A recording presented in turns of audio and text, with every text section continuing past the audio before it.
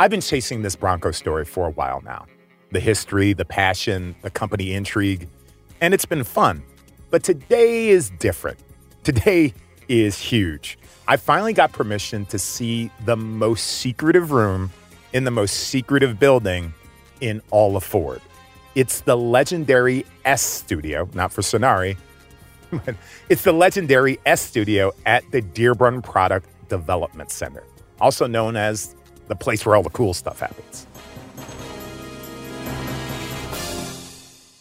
Now, to be clear, I got this opportunity way back in the spring, long before the public got a look at the new Broncos. That is why I'm so pumped.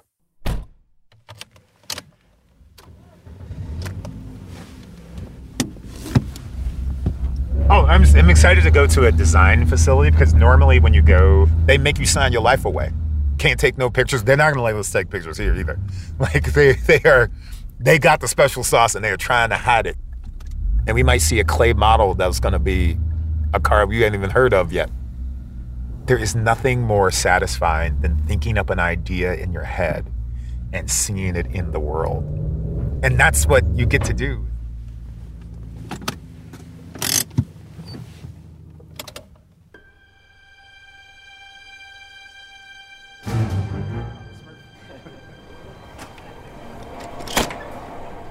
Inside there's security, and yeah, they made me put my phone away. No Instagram posts for you here. Then it's a long, long walk down a couple of hallways. Yeah, it's crazy. Are we there yet, Papa Smurf? The building is huge. The halls are long and wide for forklifts and things like that. And most of the staff use golf carts to get around. And on the walls are photos of all the cars they've designed. The Ford Thunderbird, the original Mustang, and yep, the 1966 first-generation Bronco. Oh my goodness, that's a little stunning.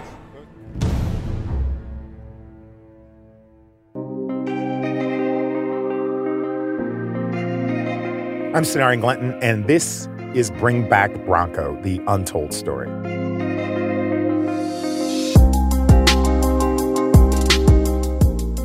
The Bronco was born in a time of unrivaled prosperity. America as a whole, and Detroit in particular, were flying high. But in the 90s, it fell victim to outside forces. In 1996, Ford shut down the whole program. But now, after 25 years of purgatory, it's back. Ladies and gentlemen, I'm pleased to finally announce that we're bringing back the Ford Bronco in 2020. But how do you build a 4x4 that will live up to a quarter century of anticipation? This is Chapter 8. Hold on tight. Early in 2020, while the design team was putting the final touches on the new Bronco, they allowed me into the studio. This is what I sounded like.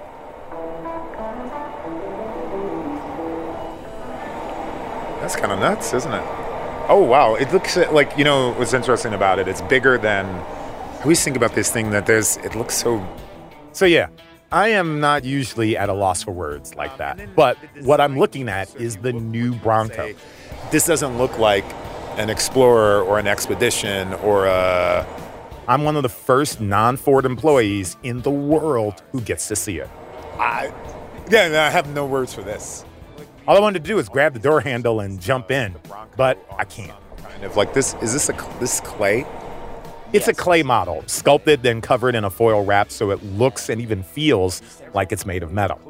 The clay is shaped by machines, big robots with spinning knives on the end of a 6-foot-long mechanical arm. But the finer work is done by artists. We're just scraping the clay. We brought this side up. You can see how there's a little bit of difference from side to side. Real people, like Eric Wallace, a master modeler. What they want to do is put a peak in the center before it's too flat, so we're going to end up one side, and we'll add the other side. Now, he's working on the hood. It's not perfectly flat. This iteration has a little ridge line down the middle. Just scraping it down. Then to make sure we don't get it too flat, we have these here. just to get a really nice uniform surface. Then they're going to scan it. When they scan it, then they'll mill what I did on this side over to this side. The process goes back and forth. A robot cuts it according to a design created in 3D software. Then Eric sculpts the finer parts by hand. Then they scan it, create a new 3D model, refine it, and repeat. Wow. I wanted to do this right out of high school back in '86, and my uncle was an engineer here, and he's like, no, you don't want to go that route. He's like, it's all going to be computers and mills, and they're not going to be doing the hands-on anymore. But that was the mindset back in the 80s. They thought the mills and computers were going to take over, and this is just going to go away. But some of the changes the mill can't do them as fast as we can do them by hand because there's so much more involved. And what do you think you add that machine can't do? The human touch. This is the part I love. It's organic. This is art. It's a twist of Eric's wrist, and just a millimeter of clay comes off the model. And wow, just like that, you're looking at a different vehicle. But how do you get to that point? I mean, how do you know if Eric should scrape just a little more clay off or leave a little more on? Well, that starts with an old friend from Chapter 5. It gets greenlit in the studio before the major investment gets spent. That's Maury Callum. He was the designer behind the bright red U260 concept 18 years ago, the one that was killed when Ford realized they had too many SUVs in their lineup. He's now got a little more gray in his beard, and he's also a vice president. For the new Bronco, he had the job of assembling the design team. It's funny because when the 66 was designed, and it was designed around about the same time as the first Mustang back then, everyone wanted to work in Mustang. No one wanted to work in Bronco because it was just a farm truck back then. And now, of course, it's the opposite. Everyone wants to work in Bronco now because it's such an icon to the company. The guy he tapped as lead designer was another European import, Paul Wraith. When I joined this project, honestly, I was actually quite unfamiliar with Bronco. I'd been living in Europe most of my life. Paul is an interesting choice for the job. He's an outsider, a calming influence in a crazy time. So I come to this studio in North America. There's a lot of excitement around the vehicle, but I didn't feel, utterly compelled that I have to work on this thing because I have a backstory with it. I was just fascinated about it as a conundrum. And I think that was probably advantageous that I just didn't want to dive straight into the sketches. I just wanted to sort it all out and get everything in order. He started by trying to understand what makes a Bronco a Bronco.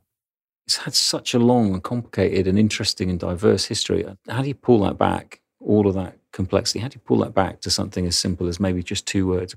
Yeah, so Paul wanted to pack 50 years of heritage into 2 words that would become the focus of everything they do. It could be tough and dependable or wild and fun. Maybe mix it up and go sporty and practical. There are infinite possibilities. Picture paints 1,000 words. And if you can't settle necessarily on 2 words perfectly, then maybe use pictures to support that kind of thinking. So he started taping photos to the wall of his office. There are pictures of Broncos on there. There are pictures of other vehicles on there. There are pictures of moments, lifestyles, landscapes, materials. There's a really big range. And then he invited other designers to add to it.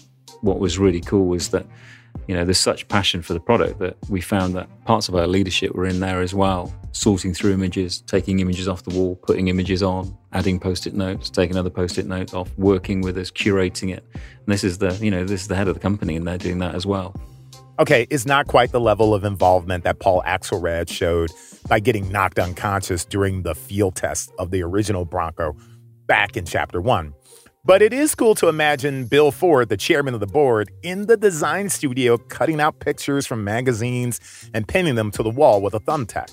And what was wonderful was just that sense of alignment. We all got it. We've preserved that as a reference point for pretty much everything that we do. In the end, they did manage to distill all those images, all those emotions, and all those ideas into just 2 words. Trusted and carefree. Of all the words in the English language, we settled on trusted and carefree. Trusted and carefree. I can dig it. The challenge, of course, is to turn that idea into a truck.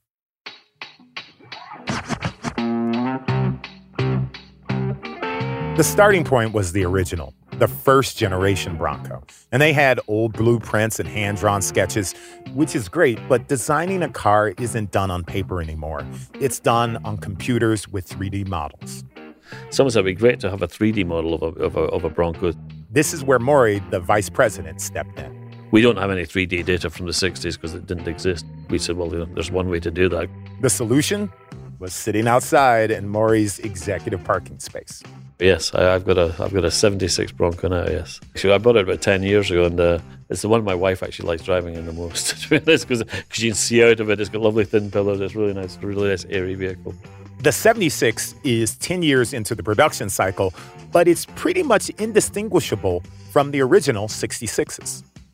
My Bronco was here, so I said, well, let's scan that, and then we got ourselves a digital model of a Bronco. Thing is, modern 3D scanning is kind of unforgiving. The interesting when you scan a vehicle that's 45 years old, it's and even the construction methods back then probably weren't as good as they were now because it's not symmetrical. So you have to pick side which you want to use. And the thing, things are 4 or 5 millimeters apart everywhere. So you have to decide which side you want to use as the good side. Because we all have a good side, right? It was just nice to have a digital 3D model of a Bronco, just to say that you can compare the two. Because we're using a lot more virtual reality these days, so we can actually walk around a model in virtual reality in 3D, and so it was a fun thing to do. Maury isn't the only senior executive at Ford with a Bronco in his driveway. Turns out the new CEO has one as well. It's ginger. It's a Ranger package, so it's got all the options. That's Jim Farley, Ford's top executive. Might as well wear hush puppies and listen to ABBA. It's so 70s inside. It's all brown shag carpeting, got an 8-track player. It's got dual tanks, the low off-road rear end. It's just so awesome. And it's original. It's not perfect, but it's got 50,000 original miles and hasn't been touched. It's what you would call a sweet ride. But the road ahead won't be a trip down memory lane. There's some tough decisions that need to be made. So I have a very different vantage point than a lot of Ford people. Ford people are like, hey, bring back the Bronco to be a home run. This is not my first rodeo.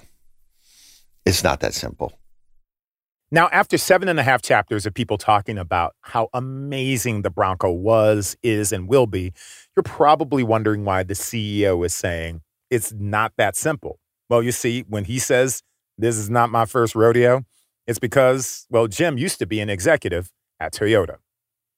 We had the same idea. Let's bring back the FJ was the original. FJ40 was the original off-roader from the 60s and 70s.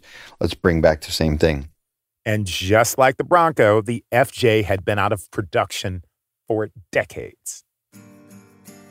And the FJ Cruiser had just as much hype as the Bronco does right now. The new truck had a couple of good years, then faded away. And I was incredibly informed by, what you would argue the failure of FJ Cruiser. What he learned is that the brand power of an old name can be short-lived. When you get out of the market and get back in, there will always be a loyal fan base that will be there when it comes back. But then when everyone who wanted one has one, then what do? To answer that, Jim looked at brands that have shown longevity. The power of a brand, the consistency of a Mustang, the consistency of Wrangler, there's value in that. People count on the brand. It changes over time. The current Wrangler is nothing like the Willys Jeep from the 50s. They've created a product that really is aspirational to young and old and is very usable as an everyday vehicle. The Mustang never started as a sports car. It was a commuter car. And now it's a sports car. It turned into something new along the way. When you have that continuity over decades, the owner base is consistent. The imagination of the vehicles is consistent, but what always relevant, it changes with the times.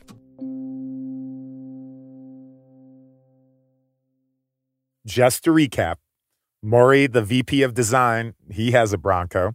And he's told Paul, the lead designer, how his wife loves the high driving position and those thin pillars. And then Jim Farley has a Bronco, and I'm sure he's talked Paul's ear off about shag carpet interior. And then there's the custodian, a woman from sales. Everyone Paul met had a story that he just had to hear. And so what we'd hear in our meetings was comments like, well, I'll tell you what a new Bronco should be. It should be.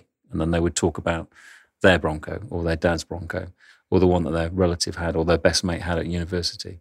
They'd tell us about the one that their friend was restoring or the one that they crashed. Or they'd walk in with a model car in their pocket, and this would be like, this is what the Bronco should be. This is what it means to me. Every day, a different person, a different story, a different Bronco. And what was really cool is that was all over the map.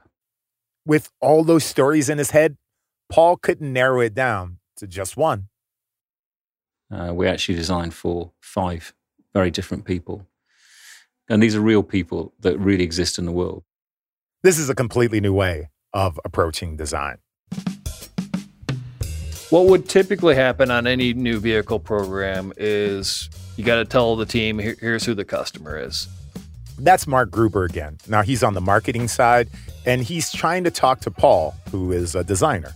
Traditionally, you could do stuff like, oh, okay, well, here's the type of media that they consume, or here's the demographics of that customer, or here's the top purchase reasons. And frankly, on a lot of programs, a lot of that stuff kind of just turns vanilla and it gets kind of lost. All right, I get it.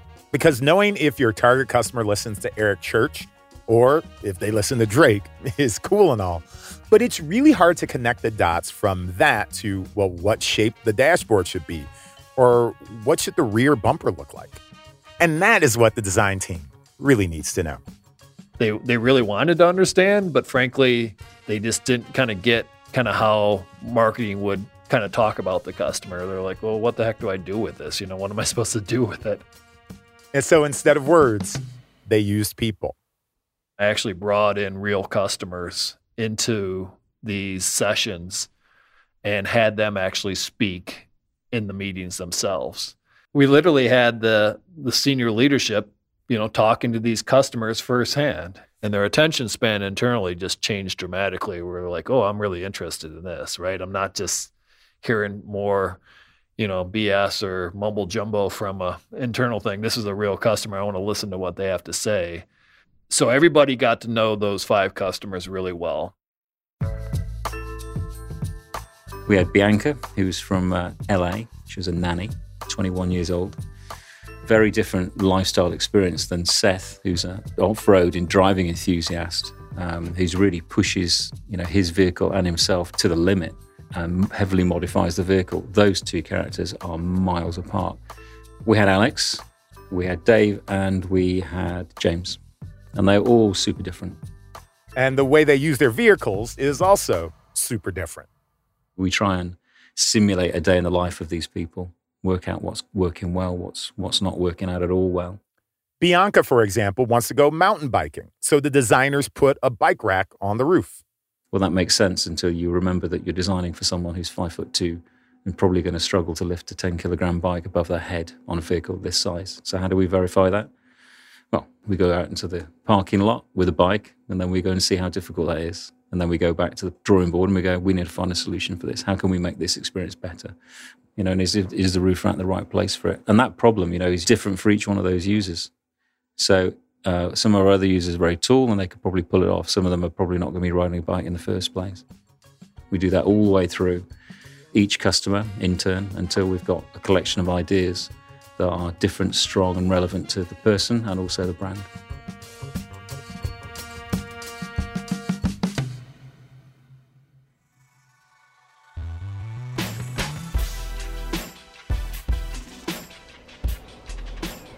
Design Studio S looks like the Hot Wheels collection of an ill-adjusted kid. There are a whole bunch of cars, but very few of them are all in one piece. There's a bunch of automotive Frankensteins, really.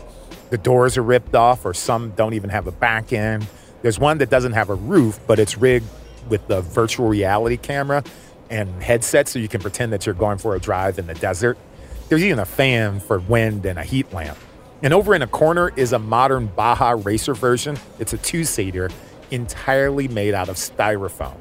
But back up against the wall is something big, covered up by a tarp. And under the tarp is the final twist in this whole Bronco saga. You grab that side, I'll grab this side. All right, so just what are you guys going to do? Well, they're pulling up the tarp for me. I wanted to pull it off myself, but oh my God, that looks great. It's a four-door Bronco, y'all. For 30 years of production, Bronco was only a two-door. Actually, demand for four-door SUVs is one of the main reasons they stopped production. Everything gets bigger. The older Bronco was physically smaller, but this four-door version, we would recognize as being a full-size SUV. It's truly modern and powerful, and has four doors. I can't believe they actually built a Bronco that has four doors. Literally, the first time in 25 years that I've desired a car is this one. That is crazy. This is the car I want. That is nuts. To describe it, and this is definitely going to sound like marketing lingo, but it really does look trusted and carefree. Look, I'm a Bronco fan, but I know my place in the world. There are definitely many more people whose opinions mean way more than mine. First of them, Tom Broberg, the publisher of Bronco Driver magazine, and Jeff Trapp, the founder of the Bronco Graveyard. The new ones is just lights out. It's just, when you see it, you're going to say, my God, they nailed it right on the head. Quite a bit of the old guys are going to buy the new Bronco, but you're going to see a whole new genre of Bronco owners. I think you're going to get a lot of crossover Jeep guys that are going to come, once they see the Bronco, what it can do and what it will do, they're going to eat into a little bit of that four-letter word market. We've been following the story of the city of Detroit as it mirrors the rise and fall of the Bronco. The Bronco was launched when Detroit was at its height, and it was canceled when the city was in decline. So now, as the Bronco is returning to the roads, how is the city of Detroit doing? Well, the best way to answer that is to give you an update on the train station that I told you about back in Chapter 3.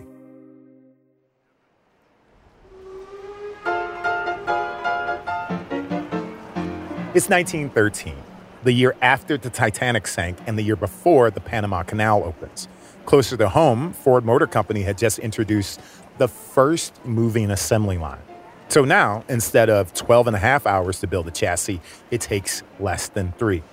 Not far away from that assembly plant, on the other side of Detroit, crowds are bustling back and forth inside of a massive entry hall.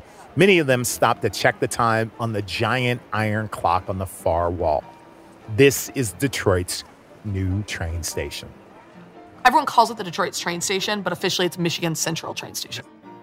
That's Bailey Sasoy Moore, my Detroit historical tour guide. If you shipped out to World War I or World War II, you mustered at Fort Wayne here in Detroit, you were taken by bus to the train station, and you went to basic from that train station. That's the place where my forebears kissed their loved ones goodbye and sent them off to war. When it was built, Detroit had a population of 200,000. In the next 15 years, that number tripled, with most of those new citizens arriving through this very building. When Henry Ford announced the $5 a day wage, it triggered the greatest migrations of Americans in this country's history. More people came to Detroit chasing that $5 a day wage than went to California for the gold rush. My grandfather was one of them. For him and thousands of others coming from the South looking for work, this building was their first impression of the city. Walking out into Roosevelt Park, seeing the skyline in the distance, hearing the noise, smelling the scents of the food. The spirit of unstoppable success continued for decades, but not forever. The station closed in 1988.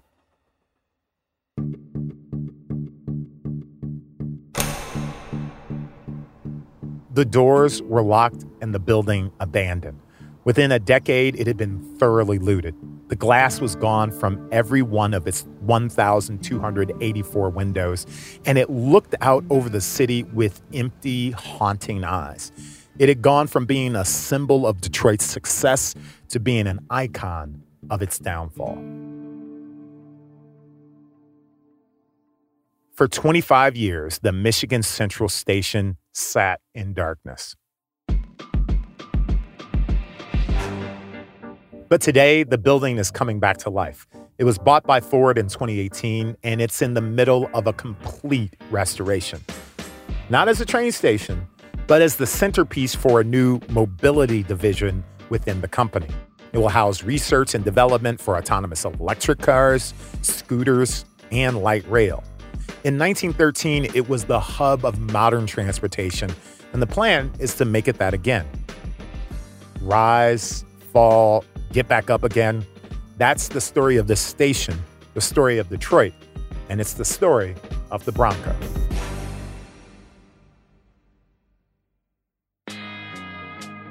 The new Bronco will have a 2-door version and a 4-door version, but that's not all. Remember back in Chapter 1, Ted Ryan, the archivist, told me this.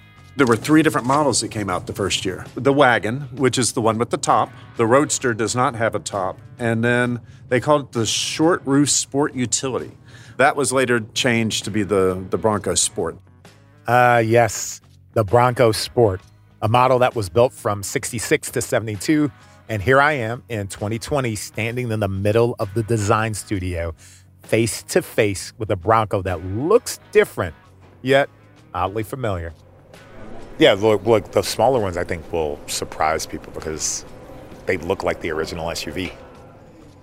This smaller version is actually the 2021 Bronco Sport. It's smaller than the other models, basically the size of an Escape, but with a rugged, boxy front end. Now, one of the engineers told me, if you're going to drive over a mountain, you want the regular Bronco. But this one definitely will get you to the trailhead. So, just like that, the Bronco brand is a family once again. So here we are. Rise, fall, rebirth. It's all complete. But before I say goodbye, there's one more Bronco fan I want you to meet. My name is Matthew Rye. I'm from the Pacific Northwest, a little town called Mount Vernon up here in Northwest Washington. He's 25 years old, and if you drive by his house, you'll definitely slow down to take a second look. You would see a mint 1970 Bronco. It's a really pretty blue. It's almost a blue violet with a powder-coated white top. It's beautiful. It's on about 9 inches of lift. It's real tall. It's on 39-inch tires, 2-inch wheel spacers, so it's real aggressive looking. It looks like somebody took a factory Bronco and put it on like a Gravedigger suspension, but it still looks really cool. It's just a really cool looking rig. The Bronco originally belonged to his dad, a construction worker with 3 rowdy boys. He was a hardworking man that enjoyed doing things with his sons. 2 years ago, Matthew's dad passed away, brain cancer. He was 54 years old. Man, my dad was, I think you would get along good with him. My dad was something special. I think they broke the mold with him. So now Matthew's making that old Bronco a one-of-a-kind. That restoration project has introduced him to a whole new world, the world of Bronco Nation. Yeah, so the community has been great to me. I'm a young buck, and there's a lot of stuff on Broncos I just straight up did not recognize. Now, most of the Bronco experts he deals with are twice his age, but that's not the only thing that makes it different than other car clubs he's a part of. Some people, I don't know, let's just say Camaro world, you just feel like a stiff arm, like, oh, mine's better, I just don't feel like that in the Bronco world. It's not and I don't want to be rude, but it's not a penis measuring contest. They want your Bronco to be better. They want to enjoy it with you.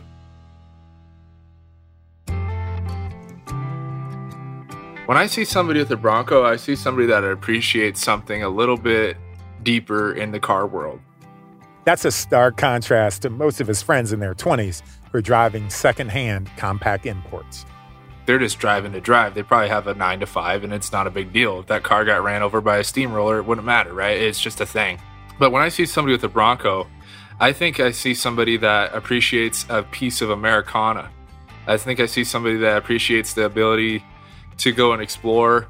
From beach combing to wood trimming, you know what I mean? Just out in the woods, just getting it.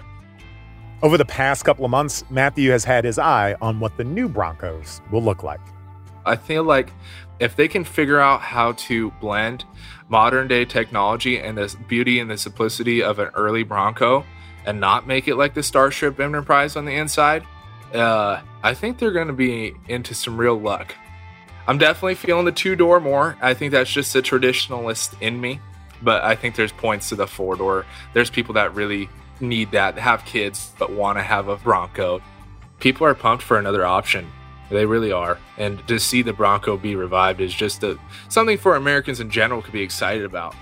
It's nice to see an old brand be revived in like an American way. Well, we started with the American dream, so I guess we'll end with the American way.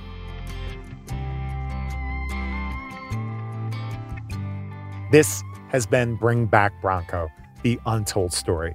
Be sure to tell your friends to check us out on Apple Podcasts, Spotify, Google Podcasts, or wherever they want to find us. I'm Sonari Glinton. Thank you for joining me on this wild ride.